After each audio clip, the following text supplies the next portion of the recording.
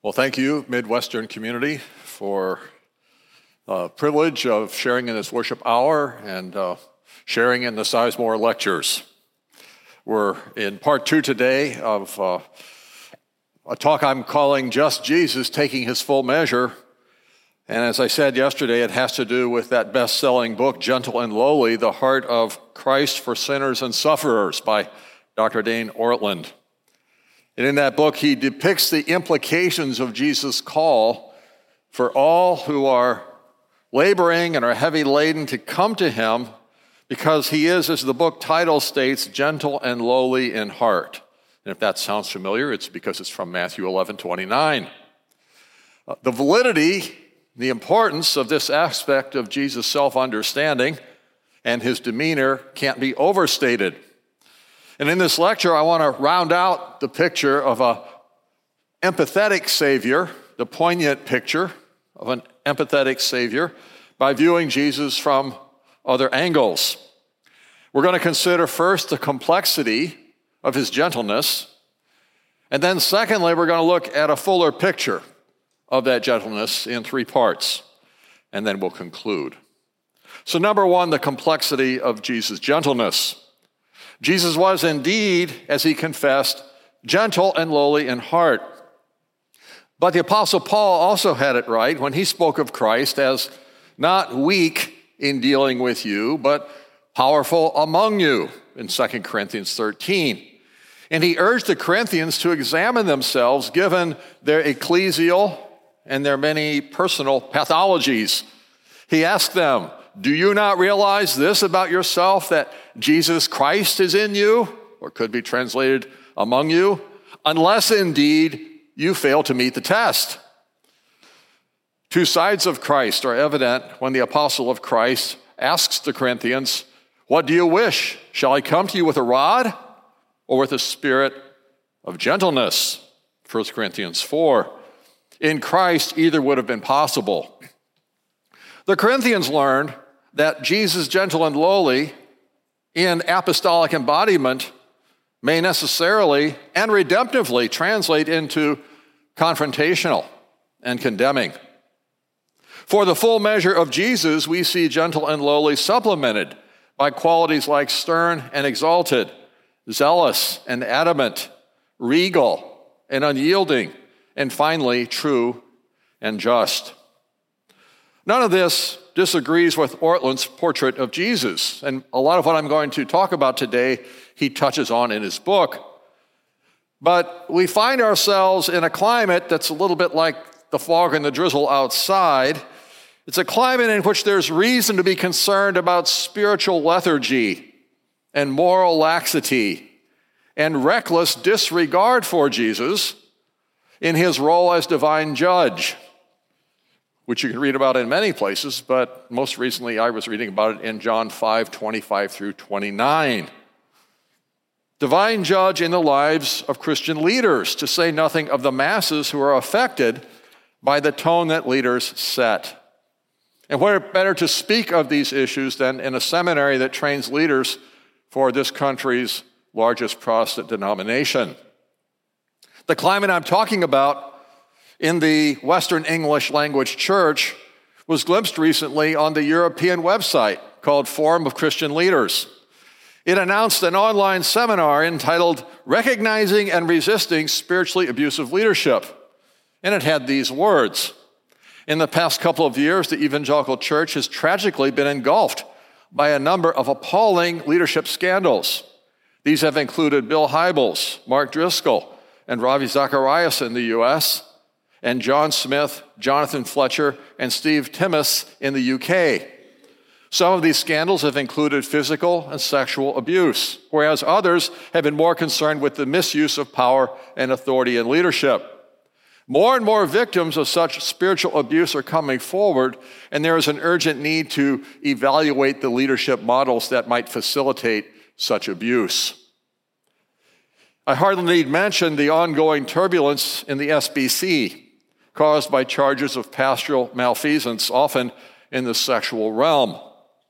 Sex scandal has engulfed Roman Catholic clerics and that church's hierarchy for decades. A PCA leader and recent Sizemore lecturer Michael Kruger a few months ago published the book Bully Pulpit, Confronting the Problem of Spiritual Abuse in the Church. Everywhere we see people leading in Christ's name who do not live up to the standards that Christ modeled and called for and enables. In what follows, I want to draw on Scripture and Ortlund's book to remind us of the complex fabric that constitutes Jesus' gentleness. In Galatians 3:1, Paul speaks of the public, charismatic portrayal of Jesus, the Jesus who was preached, and the effect it had, and how we need that portrayal and that effect in our own churches, in our world. O foolish Galatians, who has bewitched you? It was before your eyes that Jesus Christ was publicly portrayed as crucified. How could they be missing it? But Paul feared they were. Are we? Number 2, the fuller picture. With masterful focus, Ortlund has set forth a vision of Jesus as gentle and lowly. 3 considerations will add to the clarity and the accuracy of this vision on our way to taking a fuller measure of Christ. So under number 2A, Joltin' Jesus. By Joltin' Jesus, I'm conjuring up the ancient memory, not ancient to me, but ancient to most of you, of New York Yankee Baseball Hall of Famer Joe DiMaggio. He was known for his potent bat, and he was called Joltin' Joe in the papers. We need to add to the insight of the book Gentle and Lowly that Jesus came across as not only gentle, but also jolting, as numerous scriptures remind us. Some will recall Jesus addressing Peter as Satan at Caesarea Philippi. It's hard to attach gentle either to Jesus' outward behavior or internal disposition at many junctures in the gospel narrative. Jesus threw a lot of sharp elbows. F. Scott Spencer explores what he calls Jesus' vehement emotions in the important recent book, Passions of the Christ, the emotional life of Jesus in the Gospels. But there is vehemence in his actions too, as when he cleaned the clocks of the money changers in the temple. Christ apparently performs a redemptive ministry of affliction unto death at Corinth, whereas Paul observes, many of you are weak and ill, and some have died, 1 Corinthians 11. This was because of their eating the bread or drinking the cup of the Lord in an unworthy manner, making them guilty concerning the body and blood of the Lord. Lord in Paul most often refers to Jesus Christ, not to God the Father or to God generically. Paul counsels the Corinthians to toughen up, to raise the bar on their ease with which they're sinning. Quote, if we judged ourselves truly, we would not be judged. But when we are judged by the Lord, we are disciplined so that we may not be condemned along with the world. Our view of Jesus the gentle must not crowd out our acknowledgement of our Lord the judge, Paul concludes, so that when you come together, it will not be for judgment. Short of their repentance and reform, they can expect Christ's judgment, which I take to mean his consternation and its consequences. This rather stern picture of Jesus stands in tension with points in the book Gentle and Lowly if we take them out of the context of the entire book. 3 examples. In chapter 5, because of our sin, quote, looking inside ourselves, we can anticipate only harshness from heaven. Looking out to Christ, we can anticipate only gentleness. Chapter 7, the sins of those who belong to God evoke from him not rejection, but compassion.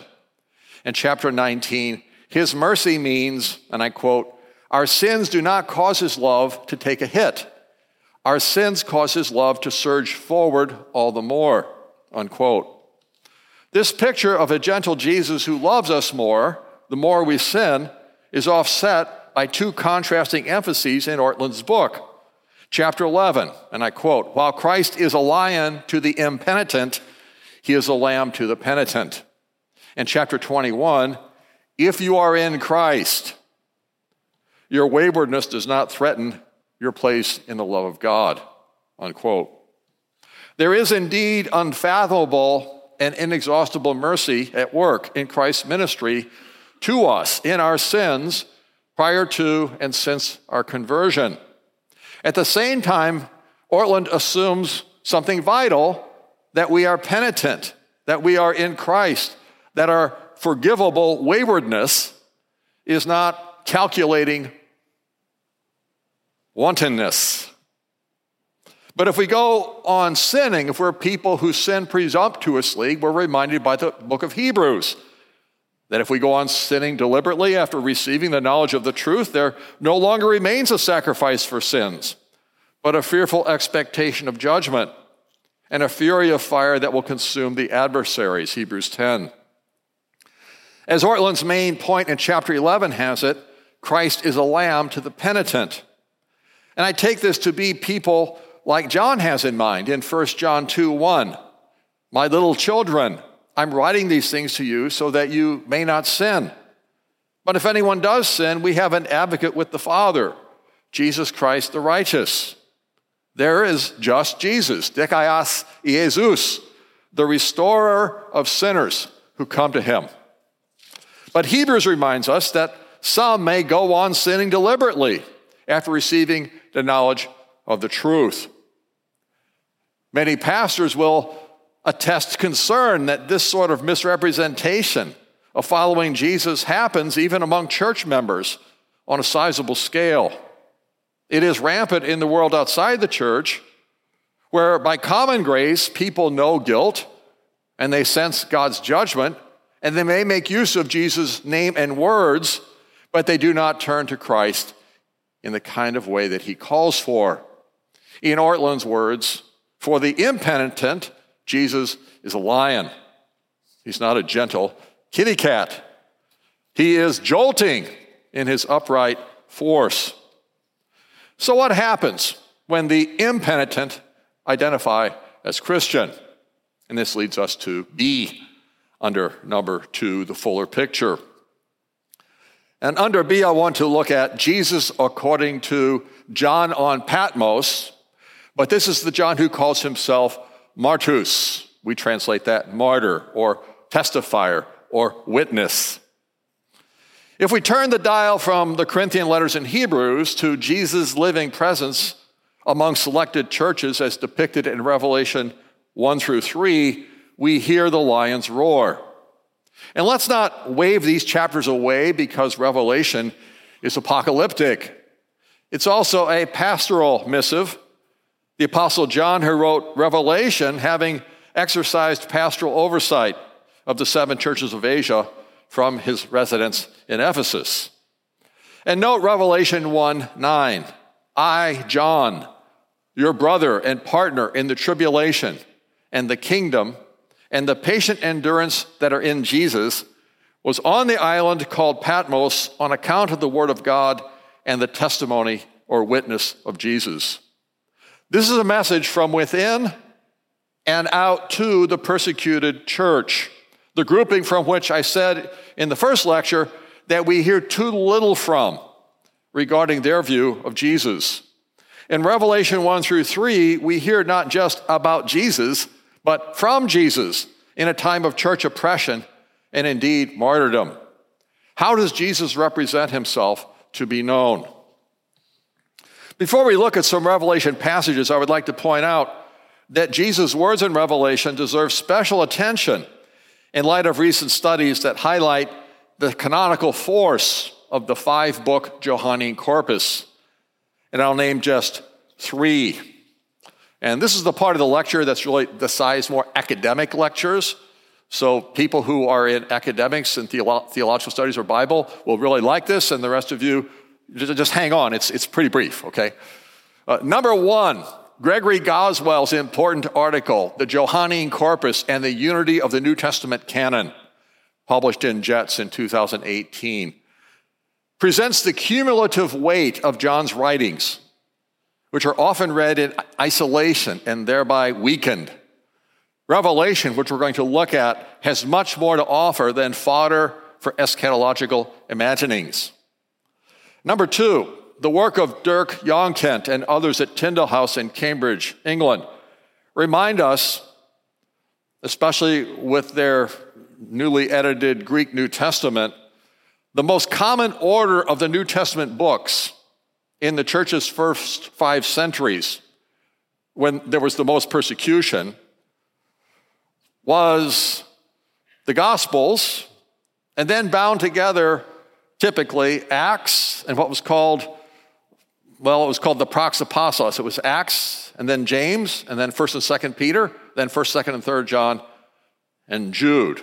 So you had the Gospels, Acts, James and Jude, the half-brothers of Jesus, sort of bookending James, Peter, John, Jude. The effect of this ordering of the New Testament was to read Paul, who came after them, and at the end, after Paul came Hebrews, and then came Revelation. The effect was to encourage the church to read Paul's statements about faith apart from works, counterbalanced not just by James, like we tend to do, but also by Peter, Jude, and John, who all alike stress a faith that is expressed in doing, not just saying or claiming to believe.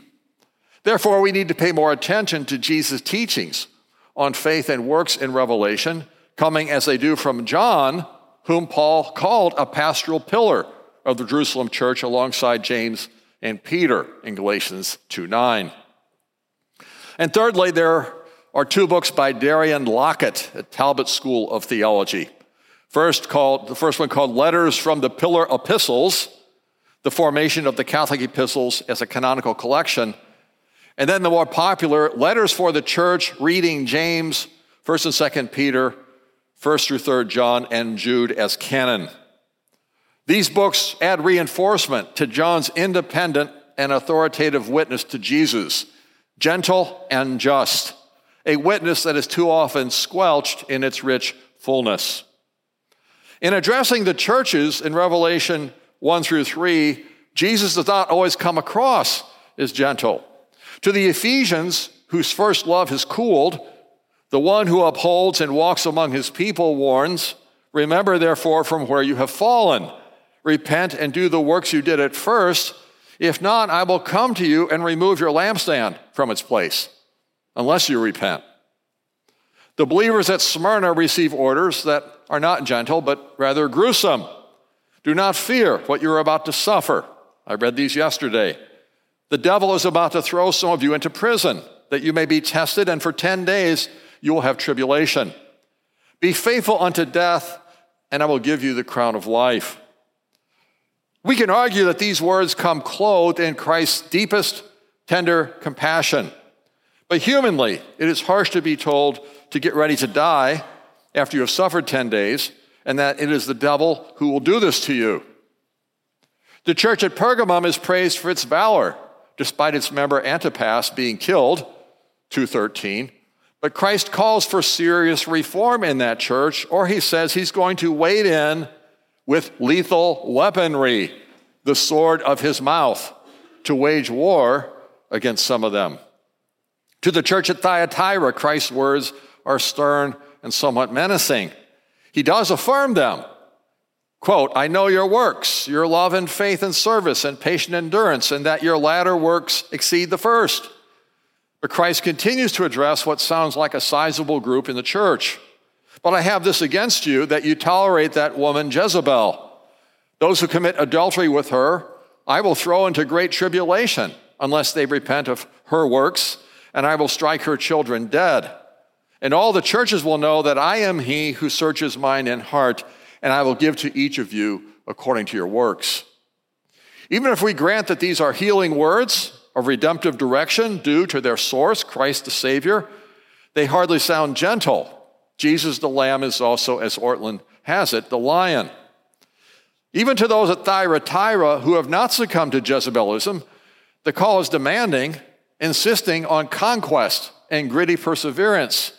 He calls on them to live so as to receive authority from Christ to mirror a mastery over what's called the nations, which I take to mean the Gentile non-believers. Just as Jesus, tough as nails, remained true to God when he was pressed by the ungodly of various ethnicities. But to the rest of you in Thyatira who do not hold this teaching, who have not learned what some call the deep things of Satan? To you I say, I do not lay on you any other burden. Only hold fast what you have until I come. The one who conquers and who keeps my works until the end, to him I will give authority over the nations, and he will rule them with a rod of iron, as when earthen pots are broken in pieces, even as I myself have received authority from my Father. There is not much gentle in the spirit or substance of those words. So with the words to Sardis, which are positively chilling, chapter 3, I know your works. You have the reputation of being alive, but you are dead. Wake up and strengthen what remains and is about to die, for I have not found your works complete in the sight of my God. Remember then what you received and heard. Keep it and repent.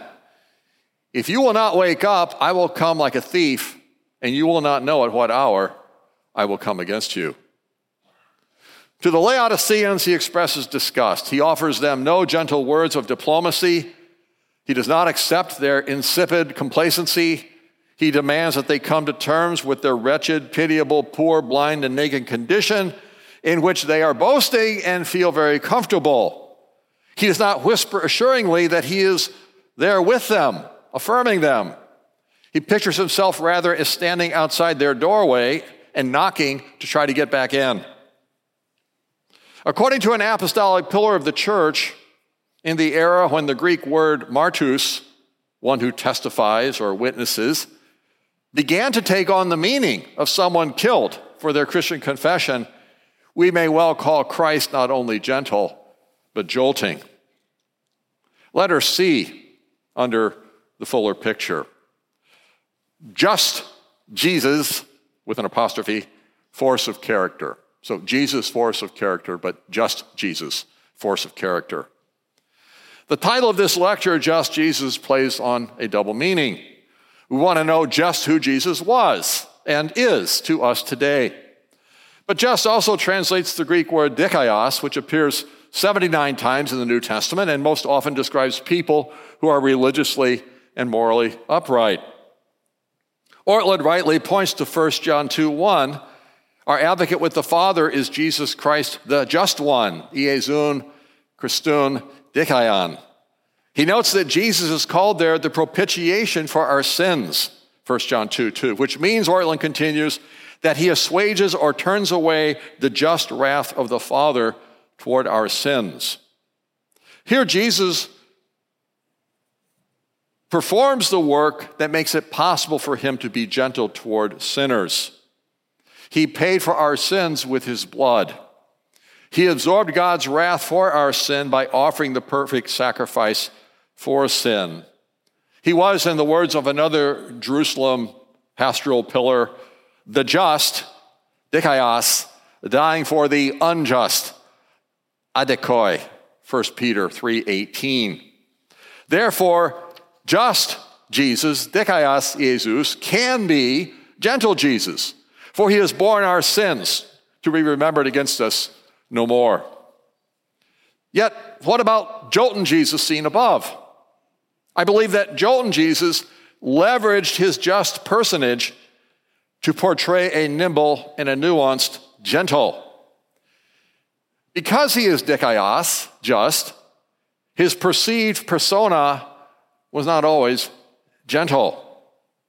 Due to the hostile circumstances that called for a gentle and lowly that was equally righteous and true, Jesus' uncompromising sternness when it was called for was just as expressive of his heart as his gentle visage. There's need to recall how relentless and unyielding Jesus was to the sinners and the sufferers who made up the ruling class in Jerusalem and most of the residents of Judea and Galilee in the end, who did not receive Jesus or the gospel. Just as they disapproved of John the Baptist and they rejected the legitimacy of John's message and baptism, for the most part, they opposed and they undercut Jesus for the whole of his 3-year ministry. My esteemed teacher and Jesus scholar Walter Elwell long ago compiled a list of why religious leaders opposed Jesus. With apparent exceptions like Nicodemus and Joseph of Arimathea, they did not see the gentle for a dozen reasons. I'll just touch on 6 of them in the interest of time. They stonewalled Jesus because of, number 1, their jealousy. He was readily accepted by the common people. And this seemed as despicable as a Trump rally might to many today. Number 2, his authority. He taught with an authority that superseded theirs. And this came across to them as infuriating arrogance. Number 3, his perceived recklessness. Jesus made messianic claims, or incipient messianic claims, that Roman rulers might interpret as treasonous. And this looked like irresponsible brinkmanship, risking slaughter by Roman legions at Pontius Pilate's disposal, which actually happened in the 60s when the Romans got fed up with revolutionary rumblings in Judea and Galilee. Number 4, his liberal attitudes. Jesus simplified the law and rejected established customs. No wonder he was accused of blasphemous disrespect, like violating the Sabbath. Number 5, his social practices. He associated with the wrong people. Clearly, he was a sinner just by guilt from association. And 6, his lack of rabbinic education. He was not educated under a recognized teacher. We might say he rejected the science, the knowledge of the elite who could enforce their learned viewpoint. The point here is that Jesus was perceived by most among the ruling class of Judea, to whom many looked for guidance, as everything but gentle and lowly. Of course, Dr. Ortlund knows this, and in a sense, these, shall we say, brusque qualities of Jesus do not necessarily oppose the thesis that he was gentle and lowly to the sinners and sufferers who came and who come to him. But to the extent that many then and now came and come to Jesus posing as sinners and sufferers, but in God's knowledge of our hearts, really looking for approval of what God rejects, Jesus' gentle aspect is matched by a shrewd and steely side that is not going to allow us to deceive ourselves, nor to think that we can deceive him. This is evidently overlooked by Christian leaders in the news who somehow presume on God's grace in Christ and think they can sin and get by with it. There is reason to believe that a sin-affirming misunderstanding of Christ's grace is widespread among the church's rank and file. The very nature of the dikaios justness that defines Jesus is not merely that he is just to forgive on the basis of his shed blood.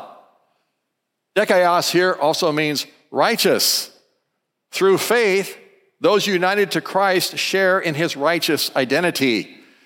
We are not powerless against sin because Jesus, the righteous one, defeated it. He rose. And as Ortlund notes in chapter 8, he intercedes for us. As Ortlund summarizes there, Christ's, and I'm quoting now, Christ's saving always outpaces and overwhelms our sinning because he always lives to make intercession for us.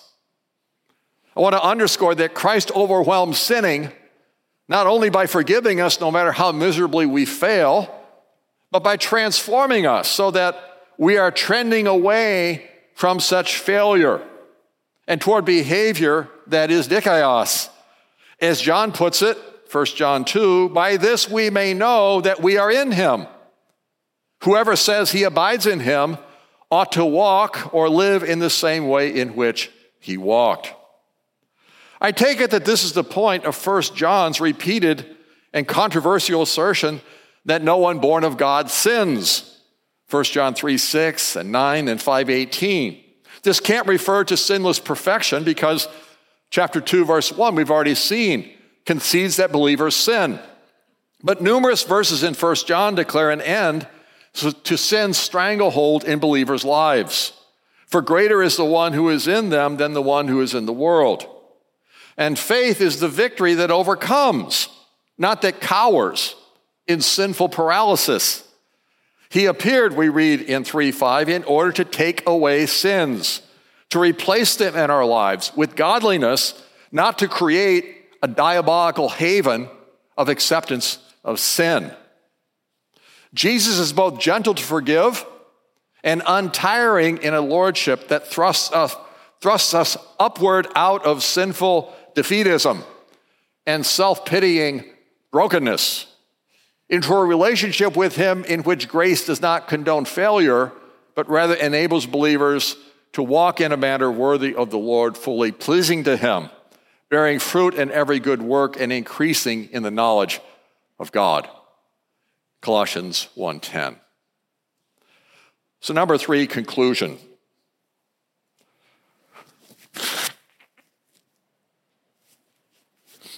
It's allergy time again. It was not the intent of Ortland's bestseller, Gentle and Lowly, to situate Jesus in the milieu of the first century Judaism in which his ministry unfolded. But a scholar who has done that, named Matthew Thiessen, in his book, Jesus and the Forces of Death, writes this: Jesus' presence on earth introduces a power of holiness within the terrestrial realm that is both radically opposed to and stronger than the demonic. He suggests that Jesus embodied, quote, the holiness of Israel's God in a way that actualized God's control over the demonic forces that plagued humanity. The demonic expression in humans called sin and its consequence, death, are our scourge. It's the great service of Ortland's book to have sounded the call that the blood of the cross covers the stain of sin. Believers can take solace in their struggles. In the words of the well-known Johannine verse, if we confess our sins, he's faithful and just, dikaios, to forgive us our sins and to cleanse us from all unrighteousness. It has been my aim to augment Gentle and Lowly's message with just this, that cleansing is potent. Just Jesus, dikaios Jesus, not only forgives, but equally fortifies. In Thiessen's formulation, he actualized God's control over the demonic that plagued humanity, resulting, let it be emphasized, in Christ's capacity as the Good Shepherd, John 10, to comfort believing sinners right alongside us in our defeat and despair. But that same just character equally takes a determined stand against any who look to him for comfort in unholy acts and patterns that he deems unacceptable and no longer tolerable, as we see in Revelation. This opposition expresses itself in Christ's ultimatums, tailored to each individual setting and audience and person, to repudiate sin to maintain full fellowship with him. What does it feel like to live in fellowship with Jesus, who is both jolton and gentle? I want to close with a snapshot from a part of the world where faith in Jesus gets a lot of people killed. A former student of mine and his wife have cared for refugees, and they've evangelized, and they've organized Christian cell groups in this overseas location for nearly 2 decades. And they recently shared this. Our newest refugee intern is a Kurdish-speaking Syrian. At their regular meeting, that's the meeting of the little enclave in the camp who have become Christians. They're all Muslims. He recently explained how stressful it was for him when people started to ask if he had become a Christian. He has a clearly Muslim name and background. And here's what he wrote or said, which is, I don't even know what languages all this is translated from, but here's the quote. I felt my heart speed, and it was like I had a fever. I felt like my face was turning red. I had 2 verses in my mind at the same time. I remember Jesus saying that whoever denies him before men, he will deny before his Father in heaven. There's Jolton Jesus. I also remember Jesus telling his disciples not to worry about what to say when they're questioned, that he would give them the words to speak. There's gentle Jesus. This is just what happened. And I didn't put just in there. It's really there. This is just what happened. I said, yes, I am a Christian.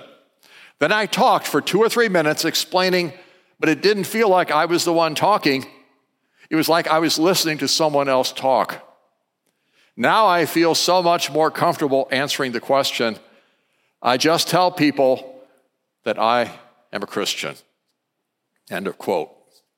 May we, in our settings, know, affirm, and by faith embody this, just Jesus. Let us pray. Father, we pray for this brother, for his protection and fruitfulness in ministry of the good news of salvation, along with the community that he is ministering in and to. And we praise you for Jesus, not only gentle comforter, but also mighty conqueror, raised from the dead, to raise us to newness of life in this life. We seek, welcome, and worship no less than what you offer, Jesus our Lord, in his full measure. In his name, amen.